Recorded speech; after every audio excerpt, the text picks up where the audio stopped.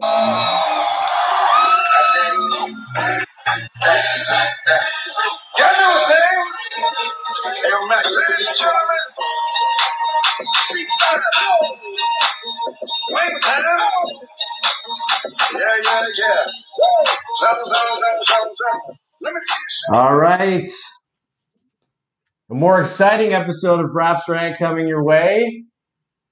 All things Raptors, all things NBA, hosted by Philip Marion, Blair Johnson, Patrick Harris, and Megan Smith. Hi. Thank you guys for joining. Thanks for having us. Pleasure to be on after a game like last night's. Oh, we'll get right into it. Blair will join us shortly, but it's the three of us. Let's start with this. Where were you? What were the reactions? How'd you handle it? I was I played golf yesterday, and the round didn't end until after the game had started. So I was driving home, and when they went down, I just got really upset, and I turned off the radio. And I got home for the fourth quarter and was kind of casually paying attention to it because I didn't want to get disappointed if they lost.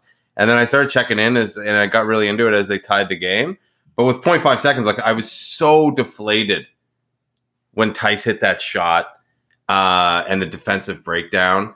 I didn't know what to expect, but I went absolutely berserk in my condo when OG hit the shot.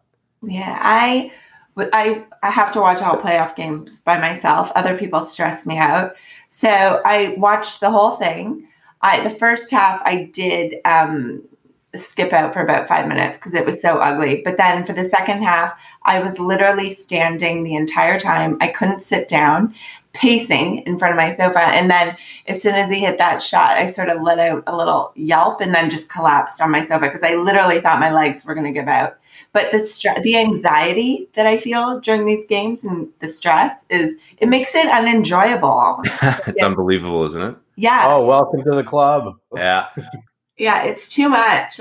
Loving them so much hurts. So mine's a lot. I was with Blair and another friend of ours, and Blair's got a projector screen and just uses Chromecast internet to stream the game. So as the Tice dunk happened, I sent a message off. I think first to you, Pat, being like, Yeah. you know what? Good comeback. So sad. They're just too tired. And then you sent me like a question mark, and then you were just like and then my phone blew up. So I'm looking at my phone and I'm like, oh my God, what's about to happen? I was like, I was actually talking like that. I was stuttering. I look over at Blair and Andrew and I was like, guys, I'm sorry to have to tell you this, but something big is about to happen. Now, what I didn't know is whether it was going to overtime or if they won. So we're standing there. We're all three of us are just standing at the screen. And as soon as Kyle threw the pass, we were like, oh my God, it's a three. As soon as it went up, we were just, I could hear this scream. That's amazing. From the walls in my condo. People were going nuts. It was wild. It was great. It was so cool. It was, just what a pass. What a OG was just so ready for it. Spectacular shot to get it off in that amount of time. Just awesome. The walk-off, the casual walk-off was such a boss move. Like, I can watch it over and over again. All the different memes that have been put on Instagram and all the different like slowing it down and putting like the Titanic song over it and stuff like that. It's just incredible. He has maybe the best walk-off swag I've seen in the league in a long time. It was awesome. Puts Damian Lillard to shame from last year. For sure. Let's talk about that last shot. Do you guys have it? Like, I know where I stand.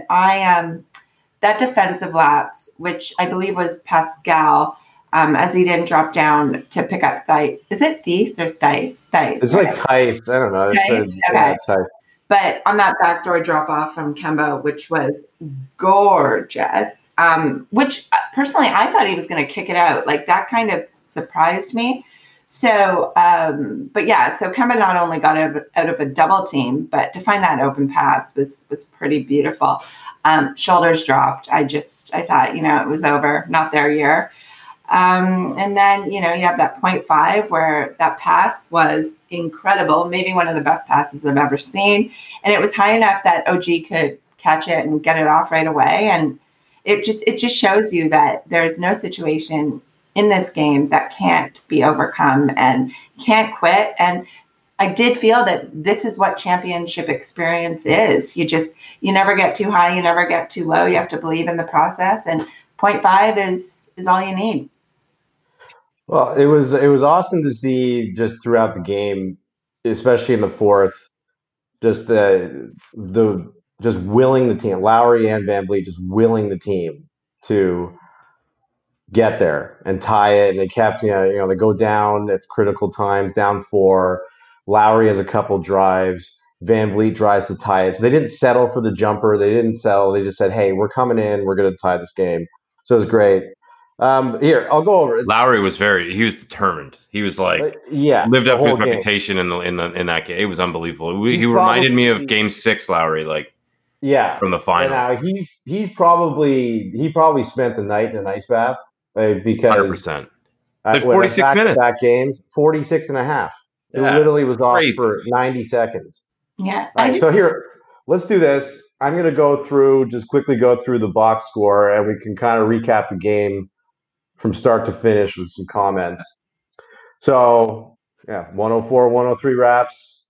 So Pascal had 16 points on 15 shooting. OG, obviously, 12 points, 4 of 8.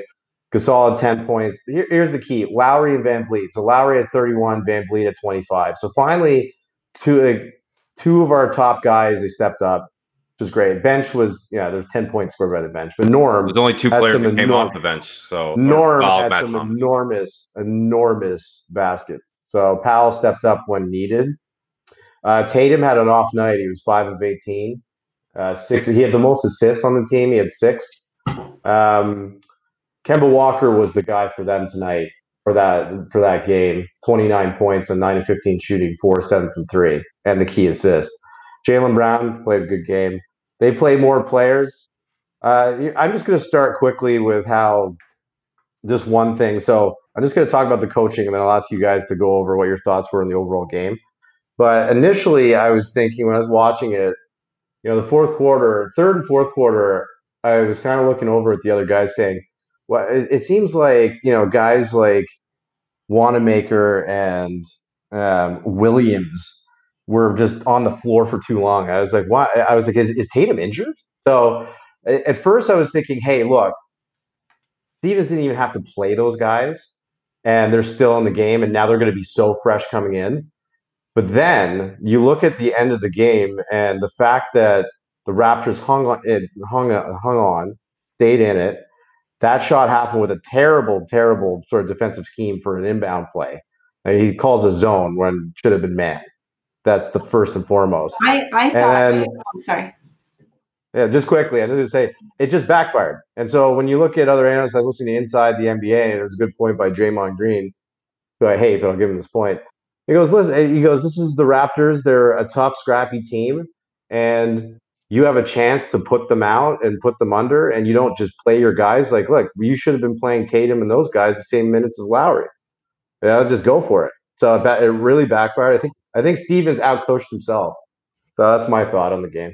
I think Stevens' biggest mistake was the decision to play Cantor. And I felt that that's when the Raptors really got going. Boston obviously needed some minutes from him. He's going to be an impact on one end of the floor. He's going to score, he's going to rebound, he's going to be active on the glass. But the Raptors really attacked him at every single chance they could and really eliminated his ability to be an impact. And they just couldn't keep him on the floor. So to me, he's almost the one guy that I don't know, like the Celtics break you down so much off the dribble, in one possession even. So with multiple penetrations. So your defense gets all scrambled and screwed up, and, your offensive ground almost becomes a feeding glass for the Celtics. So I just didn't feel like the Raptors could match up with them on that. So by eliminating the impact of Cantor, they were really able to get ahead and kind of go on a bit of a run there. I agree with you on that. I was surprised. I actually asked once again. I was like, "Is Williams injured?" And it was like one of those things. I just kept thinking, like, are these guys injured? Why are they not? Like, what? He outcoached himself. Why are you going away from what's working? The first two games, at the end of the day, they work. All right, Patrick, you got a thought? Yeah, I think if you're going to describe that game with one word, it's luck. Toronto fans are incredibly lucky to escape that gymnasium with a win on one of probably the second greatest play in franchise history. And we just need to be better. We talked about it on the podcast before, Phil, that both these teams are successful when they limit transition baskets and they get their opponents in the half court. We've both been able to do that, except Boston. I don't know about you, but Boston doesn't look like they have any trouble shredding through our half court. Whereas when we still can't break through, I don't know if it's their guard size compared to ours. I don't know if it's Pascal being they're playing Pascal incredibly physical and him not being able to break through the double team. But we just can't get anything going. And the feeling I get, like, this isn't going to be analytical or data driven, but the feeling I get is that when Boston scores, they know exactly what they're doing. And when Toronto scores, it's like either an ISO ball or an open three or something like that. It's very rare that our offense looks like it's in sync with what it's supposed to be doing. And you go, I don't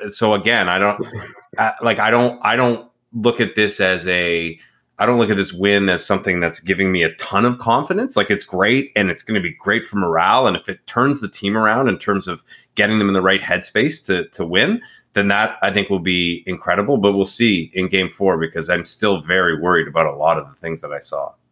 Oh, definitely. I just think the Celtics defense is so good that they're taking away Siakam's ability to post up almost completely. And he looked very tentative to me. It affected his game. He was overthinking everything. He had dumb fouls in the first half. But I did see a noticeable difference after he hit that 1-3 coming out of the half. And in the fourth, he attacked a bit more. He attacked a few times and scored. So I just feel like the more that other players are finding Pascal playing a bit better, it's going to make things easier for Pascal. Didn't he get 14 of his 16 in the second half? Yeah, he did.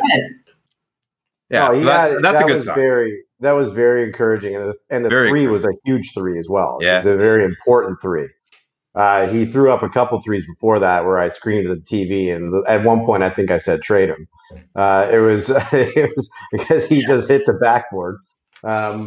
That's just me being me. But at the end of the day, I was very encouraged. The one positive I would say is that Blair and I got into an argument in the last podcast talking about how the role players and that have to step up. Of course, they have to step up. At the end of the day, the only way we're winning the series is if our top three, at least one or two of them, we got to have 2 out of the 3 scoring over 20. And it would be nice to have one in each game we play for the rest of the series. One of them out of the 3, Siakam, Van Vliet, and Lowry, one of them's got to score 30. You got to have someone who's aggressive and scoring. Well, I mean, just basic math will dictate that to you, right? If you're only playing 7 players plus Matt Thomas for like a cup of coffee. You're toast. Yeah, that's a great point. But ultimately, if you're saying those guys got to do it, it's not going to come from like Ibaka. I'd love to see Ibaka some nights score 18. If he scores 6 in a game, am I going to care? No. He had great defensive stops. But when it came down to the reason that we stuck in this game and eventually were put in a position to even having a chance to win it is because of Lowry and Van Vliet. I thought Kyle Lowry is just, obviously we all know, best player in Raptors history. It just, to me, it's like he doesn't know how to play any other way than hard. And just, he runs a clinic on how to use your body every single time he plays. I can't say enough good things about him. But, sorry, hold on. My Roomba is banging at my door. One moment, please. Yeah. What do you think about Gasol, Phil? Like I really felt I'm so mixed with Gasol. I'm so mixed with Gasol because there was one point I was like, I had a fit because there's an inbound play and it was the second quarter. It was just at the end of the half. An inbound play. Kyle throws it out to Gasol, who they don't even cover anymore when he's out on the 3-point line. And he bricks a three. And then Kemba ends up hitting a dagger to put them up 10 to end the half. I actually had to go outside for a walk at that point. So that's when I turned off the radio. He has to hit a couple of threes. It's killing me. He's got to hit a couple. He doesn't have to hit 4. He has to hit 1 or 2. It doesn't even, exactly. It doesn't have to be 2. Hit 1. And they might even have to come up and say, hey, he hit 1. Give him a little more respect. I mean, the shot making when it comes down to it is it's got to keep improving. Now it's slowly, steadily improving, but yeah, Gasol is frustrating me offensive end. Defensively, playing well. Yeah. Well, see, but that was the thing I noticed, at the end of the game, one of the things that I was getting really frustrated with, saving except for the last series, but in the last 5 minutes, the intangibles that Gasol does so well, I was noticing that he wasn't really doing those well either at the end of the game. And that was what I found really troubling because he's so good. Like that's what he's there for, right? Is to have a high basketball IQ and make those great plays, set the right pick, make the right pass. And, I think there was a couple of series where he let the ball slip through his hands. There was a couple easy missed rebounds, just little things that made a huge difference coming down the stretch. And so, I think we're all going to be looking for Pascal to really start to find his game. But, a smart, Marc Gasol on the floor is going to do wonders for us as well. I do think that the Raptors. Sorry, I thought that the Raptors, just to talk about Tatum for a second, I thought they did a really good job at crowding him and making him constantly have to navigate how to get to his spots. And they sped him up a bit and tried to disrupt his flow. And I thought they did a really good job at that. Listen, he's incredibly skilled. He has a size advantage. The guys, Kemba did go off last night, but I'm kind of thinking I would rather Kemba than Tatum go off. Yeah, right? It's not a bad point. It's true. I think you probably do want because Tatum has the chance to score 40 plus type thing. Mm-hmm. I would say when you look at Boston, each game of the rest of this series, they're going to have either Tatum, Walker, or Brown is going to step up, and that's why I keep mentioning the 3 in the Raptors. So yeah, it remains to be seen. I would also. I have actually one question for you guys. I don't think the refs have been entirely unfair. There's been times when the Raptors are getting calls, and there's times when the Celtics are getting calls. But there seems to be more calls. And the fact of the matter is, the first quarter, we're at 6 minutes left, and both teams. I think it was 5 minutes left, and both teams are in the bonus. I was like, this quarter is going to take another hour. What are your thoughts on the reffing situation? I think that we missed 7 free throws and shot 32% from 3. And so, if we were shooting 80% from the line and 50% from 3 and we were still getting bad calls, then I could, have something to gripe about. But when we're playing as bad as we are, it's really difficult to blame the refs for anything. Yeah. I'm going to stay mute on this one because you know how I feel. What, do you think the refs are getting too many bad calls? Yes. I think the U.S. media has a hand in this. And I do think there are way more calls against the Raptors. We won the title last year against Golden State. Doesn't matter. Well, look at that. I think the refs did everything humanly possible to get the Raptors in the game for end of game 2. That absolutely technical foul on Tatum was one of the softest technical fouls I've ever seen in my entire life. I've been commenting on the more fouls. It's frustrating. It's a disservice more to the Raptors than the Celtics because they just have less. The Raptors need to get a flow to the game. I don't know. That was Van Fleet 4th foul followed by a 5th. I have to rewatch them, but those enraged me. I couldn't believe it. Phil, I saw a great tweet from Dave Portnoy at Barstool Sports, and it was about. I'm trying to find it. It was it was something like Twitter. I'm glad to see everyone. For the first time in a long time, Twitter is back to normal. and everybody's just bitching about how refs ruin the NBA. That's what Twitter should be for. Feels good. And it's true. Yeah. If you're a Boston fan right now, you're sitting back saying, I can't believe how bad these refs are. And, Boston's doing the same thing. They're like, oh my God, like, trying that ball to get didn't the get Raptors out of his hands. Yeah, it's pretty bad. But I just don't like how many fouls we call. Actually, Jalen Rose brought up a good point just when the bubble started. Because he noticed it and said, I wonder if because there's no fan noise or it's significantly reduced, that they just hear so much more. You might hear like a smack a bit more, and you start to call, like the whistle's flying. Yeah, could be. Did you think the knee in Kyle's nuts was a flagrant? Yeah. Oh, I did. See, that was a missed call for sure. Yeah, that was. I think that was a missed call. I mean, now, at least an offensive foul. But I'm not trying to be a defender of the ref, but Kyle slapped him in the face with both of his hands. And so if you're the ref, like, it's not like Kyle's like innocent there.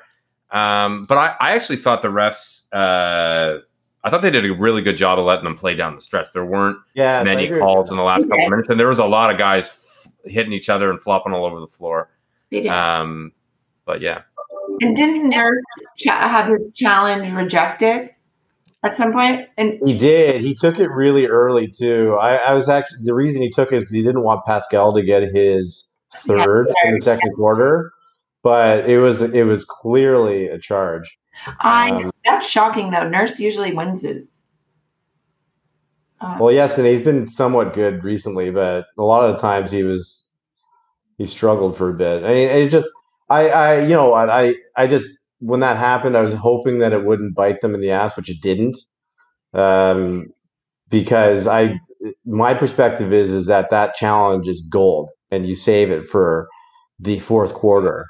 And at that moment, Siakam's not playing well anyways. Give him his third foul and sit him down. It's not like, and he sat him down like a minute after anyways. Just sit him down. And you wasted your challenge. It wasn't a strong challenge. It was pretty clear that he was out of control and just didn't, it was a charge.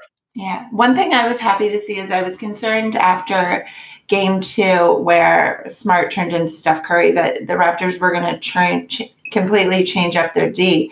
But from what I saw yesterday, it doesn't really seem like the Raps are that concerned about him being some sort of a sniper. He got hot in game 2, made those 3 or 5 threes, and this is going to happen in the NBA. And so I was happy to see that they're just going to contest him as they normally would and not give up guarding someone like Tatum for him. Oh, yeah, you can't do that. I mean, the other day, 5 shots in a row. Like Steph Curry struggles it would be rare for Steph Curry to hit 5 shots in a row.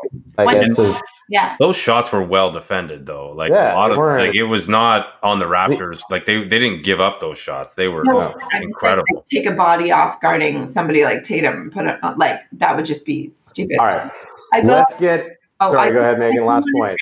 I do want to say that I hope they do watch the tape today and realize how many opportunities they had to actually break that game open, because I do think they did. They just didn't capitalize on them. And, they get stops, but then they're letting Boston off the hook and they have to punish them. Like, But I think that goes vice versa. To the point I was talking about earlier, which is they are not in sync offensively. They can't get anything going in the half court, and Boston's not letting them run. And I would say if we were Boston fans at this moment, we'd be saying the exact same thing. Why isn't Boston separating? Like, they have a ton of turnovers. Yeah, the same deal. I mean, just a very sloppy game, really, when it comes down to it. It was sloppy on both ends. It was a ton of fouls. It got more exciting for the fourth quarter. So, anyways, let's go into game 4. Let's talk about expectations, thoughts on what the Raptors need to do. Let's hear it. Kemba's a problem, and I think he really compromises the Raptors with his breakdown ability. So, that's a concern. I think they need to address that. But I don't know how you really do that without leaving a guy like Tatum or Jaylen Brown, with the possibility of going off. Like, Kemba's a problem for me. I'm going to give a bit of a hot take here, Phil, and I'm upset that Blair isn't back to hear it. But I think last night was the coming out party for OG Anunoby, and we talked about it on an earlier podcast that I think he's going to have a couple games in the playoffs where he leads the team in scoring and wins. And as Phil, our point guard JB said last night. He said, you'll know OG's the man when in the first play of game 4, he windmill dunks over Jaylen Brown and then gets a technical foul for stepping over him while he's on the ground. All right. Let's all this is going to be, dear God. This is going to be the coming out part for OG. No, can't dribble. I actually think I said that. What I think is that, if the Raptors need to do two things, Pascal Siakam needs to get going. And that goes without saying. They need to get their bench involved. Someone needs to step up because you just can't put these minutes on these guys in such a short time frame. They're going to get tired and they're not going to be able to play at that level. And then figuring out their offense, whether it's Gasol or Kyle, someone needs to start quarterbacking them in the half court. And if they can't figure that out, all the miracle shots in the world aren't going to save them. I agree. I just thought OG's post-game interview was gold. Did you guys watch it? It was quite a good one. It was and I do think Anunoby obviously had one of the best games of his life, but aside from that final shot, it was his defense that allowed the Raptors to even be in that spot to begin with. That was the only shot he took in the second half. Yeah, was it really? Wow. Yeah. Wow. All right. Well, my 2 cents is I'm going to stick with what I talked before. I 2 out of the 3 of our 3 best players or best scorers, they got to get over 20. I don't want to see a balanced scoring attempt. There needs to be a guy that takes over and is aggressive. So I think that I think that based on what I saw in the fourth quarter of game 3, that they have to be aggressive driving the ball because it's the only time we got a bit more success on the 1-5 pick and roll and the 1-5 screen. Because then all of a sudden they're thinking they're lagging off of the guys like VanVleet and Lowry, afraid that they're going to take it to the rim. And a couple of times VanVleet got some really good looks, whereas for most of the game they weren't. They were very contested. So be aggressive, drive the lane, start out similar to the game, like Lowry, take it to the basket. So I think it's going to come on. It's going to be Lowry, VanVleet. They've got to lead us in this series, and they got to keep doing it. Siakam will be an awesome addition, but I'm still going. I think the key is going to be VanVleet and Lowry. Pat, you're up. One of the things that I don't disagree with anything you just said, and it's going to be so important for Game 4. But I think as I look at the whole series, because obviously we're still down 2-1. It's we won Game 3 by on a crazy shot. I want to see them have a statement game in Game 4. I don't want to see, like, in terms of what it says for the rest of the series. I'm going to feel a lot more confident going forward if we come out and win the first quarter by 10 points and build up big lead that we're never really worried the whole game. If we can't do that to this team, I don't know how we're going to win, the next 4 games or the next 3 games. Sorry. Yes, we need to win the first quarter. I'm sick of them losing it. They got to win it. They got to win the first quarter. They got to be up. Yeah, and I think continue to trust the zone. I thought it caused problems for them in the first 2 games. However, yesterday it seemed to work. Best part about it keeps Tatum from getting the basket. And, yeah, I'd like to see that continue. But also, if we're going to be playing our guys 46 minutes, it's probably better having them play man-to-man. That is Pat and I play league ball, and, we're zone only. We're getting old. It's a good way to conserve that energy. That's right. and when in doubt, foul. Yeah, I thought Gasol was good last night. We know Blair went off on him last game, and so he just needs to continue getting inside for a handful of layups and play defense, and he's useful. No, exactly. The bench is going to have one of the guys. Like if you look at Gasol, Ibaka, Powell, They're typically the rotation of the bench minutes because Gasol's not playing the 40 plus side. So one of those three is having if one of them's not having a great game, one of them's at least doing something that's very impactful. And Powell stepped up and hit some incredible threes. And he had a 3 and he had an and 1, but it was just they were very timely. So someone's going to step up. I don't doubt that. So if it's not Gasol, it's going to be Ibaka. Well, I thought for the first time yesterday, Gasol and Ibaka actually outplayed their Celtics counterparts, and this needs to be the trend. And they both seem really engaged defensively, and I'm a little sick of actually who made a concerted effort to attack the rim. So those are the chances that should be there when Lowry gets going too. And so I'm a little sick of this Williams character getting shooting 6 of 6 from the field and having 7 blocks. It's getting a little much. Who is this guy?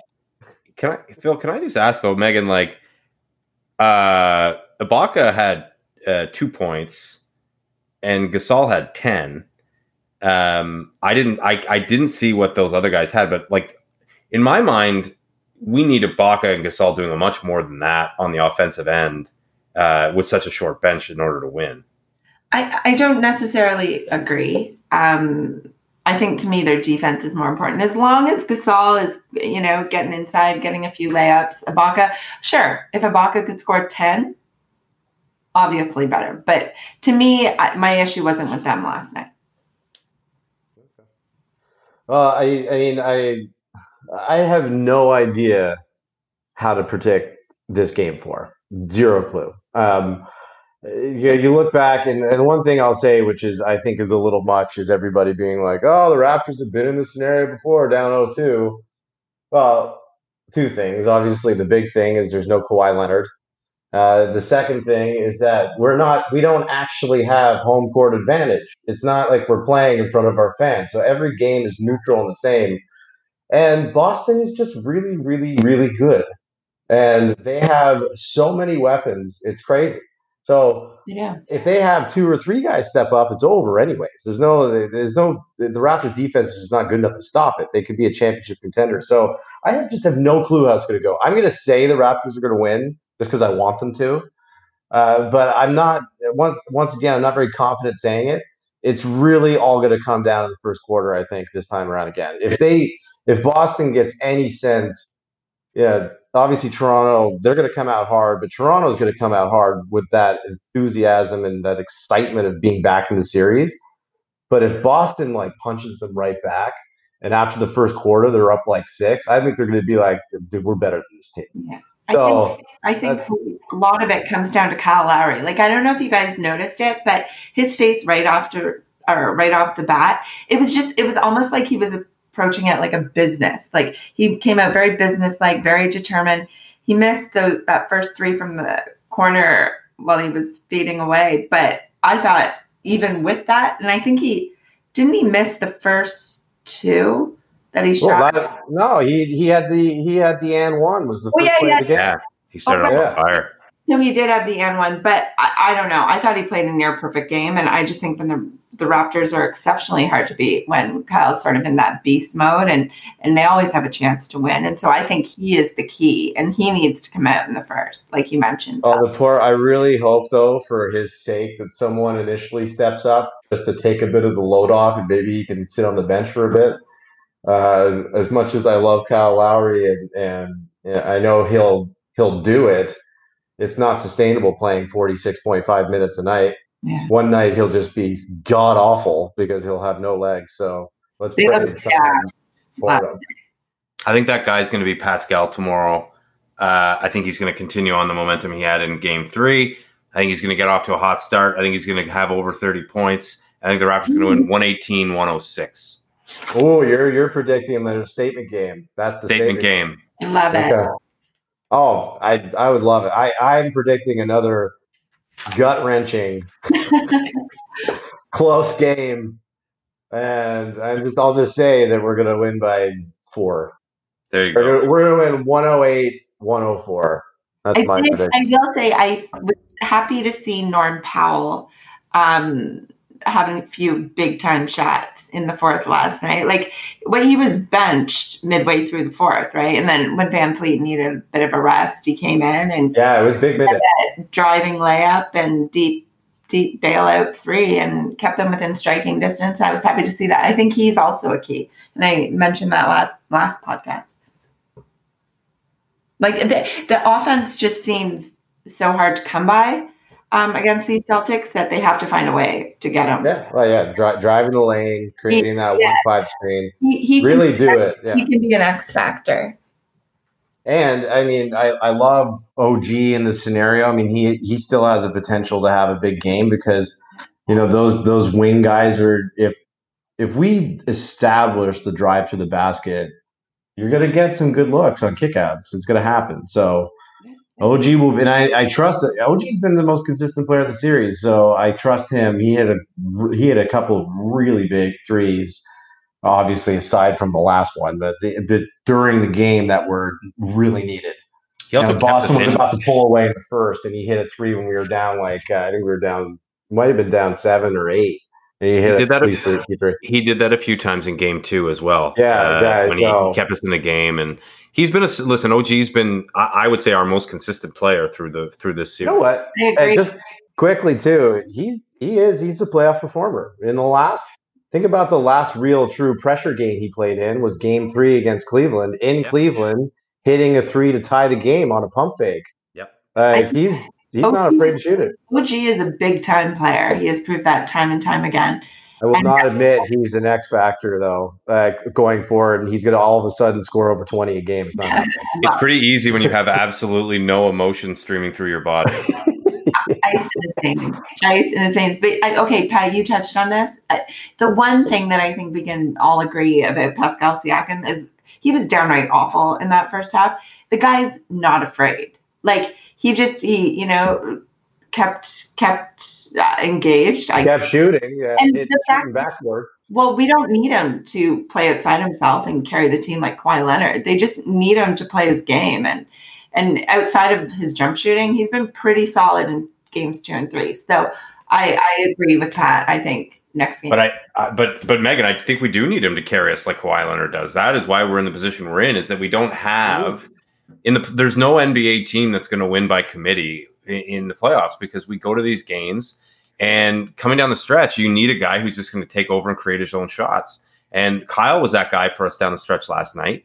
But it's supposed to be Pascal. That's his role. We need one game out of Pascal where he's like, I get the feeling that he's really exerting himself because he's matched up against Tatum most of the time. Yeah. And he's really exerting himself on the defensive end. So I'd like to see one game where he steps up to take the burden off of a Van Vliet and Lowry. Totally. I think we need one out of him. That's a hell of a lot of pressure to put on a guy who's clearly at a very different stage than Kawhi Leonard. Like, just because Kawhi, max contract. He got a max contract. He got paid. I get it, but I do think that there's things that they can do to make it easier for him, and that it's not all on his shoulders. No one is playing particularly well aside. Megan, he was missing wide open shots in game 1. He was getting to the net. He was missing wide open layups. I'm like, the guy isn't. Sorry, like the pressure is on him. It's the playoffs. This is why he's getting max money to perform. That's why he wanted the max money. He cannot miss those shots. You gotta step up. I love you, Pat. I think he will. These douches don't. Don't worry. I got your back. I love him too, but that's why, like, I'm so frustrated that he's not playing up to his capability. And I don't think it's fair for any fan to say, like, to take the position of anything other than we expect excellence. Like, yeah. If Austin Matthews goes scoreless in the playoffs, I'm going to be pissed at him because he's supposed to score goals. Pascal Siakam is supposed to score points. He's great defensively, but that's not why we have him. We use guys like OG and others to lock down on defense. Pascal's job is to score. I know. He did get 2 layups to start the second half, splashed to 3. He did get them in the lead. I agree with you, though. He has to play a hell of a lot better. Well, yeah, that's my point. Like 14 points, 14 of his 16 in the second half. Even Shaq was talking about it. He said it could be the confidence he needs to get going, because that's his best half he's had in the playoffs so far. It was great to see. And let's hope he keeps it rolling. But playing one half good and the other is still not acceptable. He's got to do a full It's what, game. Phil? Sorry, Phil. What is it? It's unacceptable. It's actually unacceptable. Yeah, I would have benched him in the first half. All right, so we got Megan, what's your score prediction? Ooh. I'm going to say 109, 105. All right, you're going with the 4 point. All right. Yeah. Okay. 2 possession game. All right. So I'm going to be anxiously awaiting this game. I do have to say it was nice. I had my moment last night of being so joyful, and then it switched to straight anxiousness again, thinking about they better not blow this game 4 after that miracle. So it's like I'm really, really anxious for the start of the game. So best of luck to them. I guess we can briefly discuss some of the other games. What's your final score, though, for the Raps and Pat? I did. I already said. I said 108, 104. Oh, okay. Yeah, that's 118, 106. Yeah, I'm gonna have to drink. Phil, I would be remiss if I didn't mention a former Raptor who was playing for the Clippers last night, not Lou Williams, who I miss terribly now. Yeah, so good. He was. That Denver team is toast. If Kawhi and company get rolling, they're winning that series. And the absolute worst case scenario is 5, if not sweep. I got like sentimental watching Kawhi hit shots last night. I was just like, I haven't paid too much attention to the Clippers because I thought I would be too upset if I watched. But it's actually not. I loved it. And I really it's fun to watch that guy play basketball. And I miss him so much on our team. Just think about the last few possessions in the first 3 games against Boston and how different it would have been to have a guy like him on our team again. Well, it's just so many times during the game, if he was on our team for that game, the ball would have been in his hands. And guess what? There was a lot of games in the playoffs last year where the Raptors shot a similar percentage from 3, but not him. He'd always be like 5 of 8. He was always a high. And you're not making 6 passes on each possession when you're coming down the stretch. It's iso ball, and yeah. Anyway, I feel bad for Jamal Murray because I really wanted to see that Denver team do well. But as Charles Barkley said last night, he's like, Jamal Murray ain't going for 50, 42, and 50 against Paul George, Kawhi Leonard, and Marcus Smart. No. Or Marcus Morris, sorry. Yeah. And what do we think about Giannis?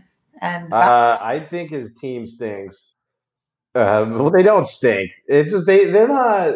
I guess this is kind of the sample size is getting big enough to call them a poor playoff team from their format because they kind of just stick with whatever's worked in the regular season, where the things change playoffs, and you're up against a really tough Heat squad.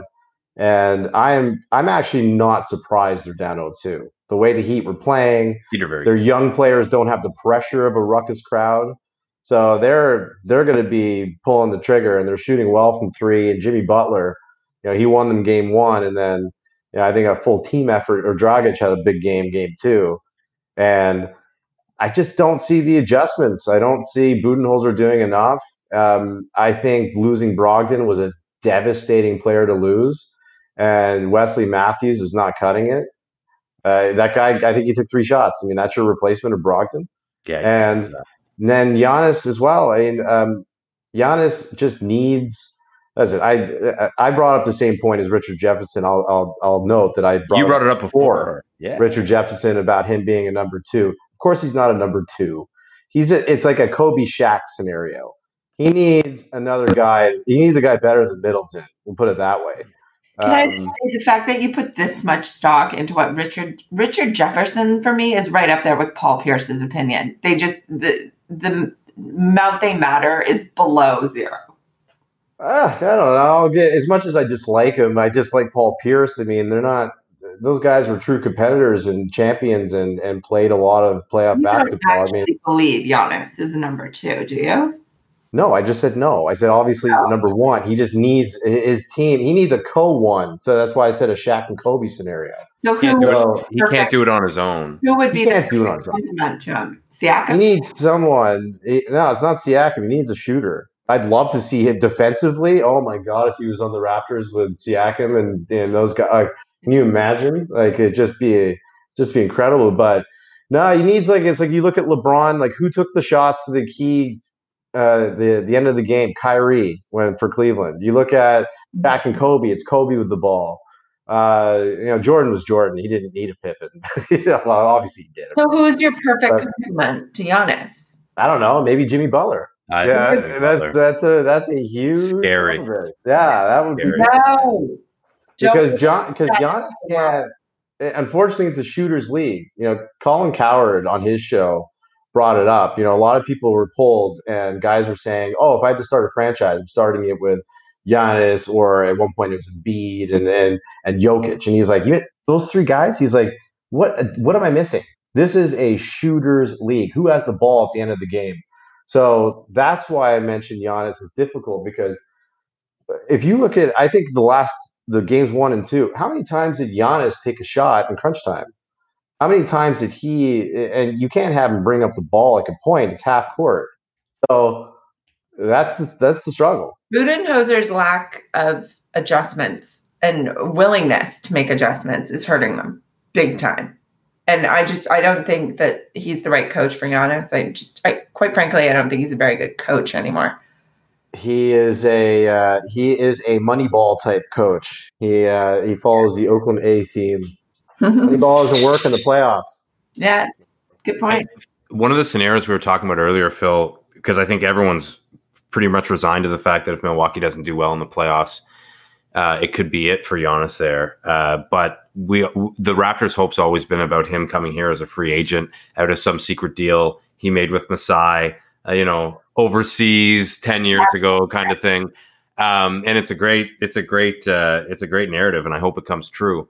But it could be an Anthony Davis scenario, right? If you're Milwaukee, you have this tremendous asset. If he doesn't re-sign Supermax, you're going to take your chances on him re-signing, or are you going to get max value for him? And when I look around the league and when I look at teams that have assets to trade for a guy like Giannis, I can't even believe I'm about to say it. It's the Golden State Warriors. They have tons of that. They have draft picks. They have guys like Wiggins. They have I can't see a team that could put a more competitive package together for Giannis than. So do you think it would be a sign-in trade? Because what if Giannis refuses to do the sign? I don't. You put Giannis with Steph Curry and Klay Thompson. Yeah, but what if he's going to stay? He's going to stay, and then decides not to sign? Well, it's the Kawhi scenario. Why wouldn't Golden State take the chance? They've got the core that if he leaves, so be it. Phil, I actually think it's the Anthony Davis scenario more than the Kawhi scenario, right? Because Anthony Davis is a free agent at the end of this year. And is he going to re-sign with LA? Probably, more than likely he is. And so, I just think it's very interesting. And that's why a team like Golden State would be could be in a driver's seat for a trade like that. I think we'll see. I think the only way, that makes the most sense. I pray it doesn't happen. But the thing that I would say, the only way Milwaukee, if he rejects the Supermax and stays in Milwaukee, is if Milwaukee then says, okay, you've rejected the Supermax, we're going to do everything humanly possible. They trade a bunch of players to get another star there to go for a championship, hoping that he stays after a championship. That would be a last-ditch effort type thing. But I don't know. We'll see. Maybe he'll take the Supermax. Maybe he's not going to care and he likes Milwaukee. We'll wait and see. One of the things I was going to say is that he's given every indication that he really likes his team and really likes the city of Milwaukee and likes the organization. He's never – it's always been this rumor because people just think, well, who the hell would want to play in Milwaukee? It's the same thing we deal with, being like, oh, no way he's going to want to stay in Toronto. I know, and Toronto is a million times better than Milwaukee. I've only driven through and had lunch there, but I couldn't get out of there fast enough. And Milwaukee's older, I think. It is, and but I mean, all that being said, is there's a lot of hype about this. But again, like you just said, I could see a scenario that he resigns because he seems to really like it there. Yeah, we will see. The other big series starting tonight are the Lakers and the Rockets, which I could care less about. My stance on Houston. So what are your thoughts? Because I don't even really, I'm barely going to tune in. I think it's going to be really hard for Houston had a lot of trouble against an OKC team that was playing above themselves, and I just can't see them coming close to matching what LeBron and them are going to bring. We talked about especially this in the first exactly first podcast of the season, Phil, like of the bubble. Dame Lillard, everyone got hyped about him, but like Portland was who we thought they were, to quote Danny Green, and they got annihilated. LA's playing at a really high level right now, so we'll see. The only thing I will say is if Houston lives and dies by the three, everyone knows that. They've obviously developed this approach to the game, which is unique, and I think other teams haven't done it because it's not very effective. But you can shoot 63s a game, you always have a chance to win. Yeah, but that's a good point. I just can't. I think it's going to be really tough because LA plays the wings really well. Who's much better than Anthony Davis? Who's going to guard it? You got PJ Tucker? Yeah, the Lakers are just going to suffocate them. But I mean, I will say there's no better player than James Harden in terms of creating his own shot. So you never know. But I think, like Pat said, they're going to have a definite battle. Phil and Megan, I don't know what you guys, how closely you watch the OKC series, but like what was happening with Russell Westbrook? He was almost like a disruptor on his own team. He was like, I can't. I mean, I haven't liked him since he was in the finals of 2012. And quite frankly, I'll bring up how unacceptable he is. And the unacceptable segment right now is Russell Westbrook, because I'll never forget. I will never forget this. Just the years after playing with Kevin Durant, he single-handedly drove him out. You have the best scorer in the league. And I will never forget watching a playoff game against, I think it was San Antonio, and it was 5 possessions in a row that Russell Westbrook took it and didn't pass to Kevin Durant. I have no vested interest in that game, and I was screaming at the top of my lungs, pass the ball! I was freaking out. And that is the type of guy. And now what? Russell Westbrook is now selfless. He still sucks. And he was unacceptable. I have no interest in watching him play. Just leave the bubble. Just get out. Well, Phil, exactly to your point. If you remember the game 6, which OKC miraculously won, there were 3 or 4 possessions at the end of the game where Russ went ISO, and it's like, hey, remember that guy James Harden who's sitting over there, who's the best scorer in the NBA? I don't care if he's struggling. Give him the ball. Yeah. So I think LA wins 4 or 5. I don't think this is going to be a close series at all. I'll reiterate one thing just before we cut this off. I'll reiterate how unacceptable the Boston Celtic fans are. Whole slew of lucky shot. The shot clock didn't start in time. It should have been a violation, or the time didn't start. To don't worry, it just extended it to 5 games. Celtics in 5. Shut up. You guys stink. As fans, obviously your team is good, but I can't stand listening to you guys comment like you guys are already world champions. Get out of here. Unacceptable. I hate them. Boston, to me, worst fans in the league. Boston and Philly. It's pretty damn. Oh, Philly's they aim for number 1. They're actually proud of it. They turn on their own players. Like they're awful. Philly fans are scumbags for sure. And Kyle Lowry knows it. If Boston, Phil, we talked about this earlier. One of the things that's great about last night was not only did the Raptors have that miraculous 3-point shot, which must have been a dagger through Celtics fans, which made me so happy. Yeah. But we know that Boston is and always will be a Red Sox town, and having the Jays beat them in 10 with a 3-run homer by Teoscar Hernandez was icing on the cake. Made the day. It made my entire night. It made it so just to have that on top, just to dominate Boston was great. And the fact that the Bruins are out, yes. Oh, it's so sweet. All right. Well, we'll leave it. Hey, actually, let's go out on this. Any adjustments to the series prediction? What do you think for Raptors, Celtics? Are you still sticking with Raptors in 7? I think, Megan, you said Raptors in 7, did you not? Yeah. So you're sticking with that, Pat? Any change? I don't want to piss off our fans by saying what I think is going to happen, so I'll just stick with Raptors. Just cut it off. I'll just stick with Raptors in 6. I'm gonna take that burden from you. I still think Boston's winning, so I'm gonna go with and actually I can make it worse. I think it's gonna be Boston in 6. You're fired. Let's fire him.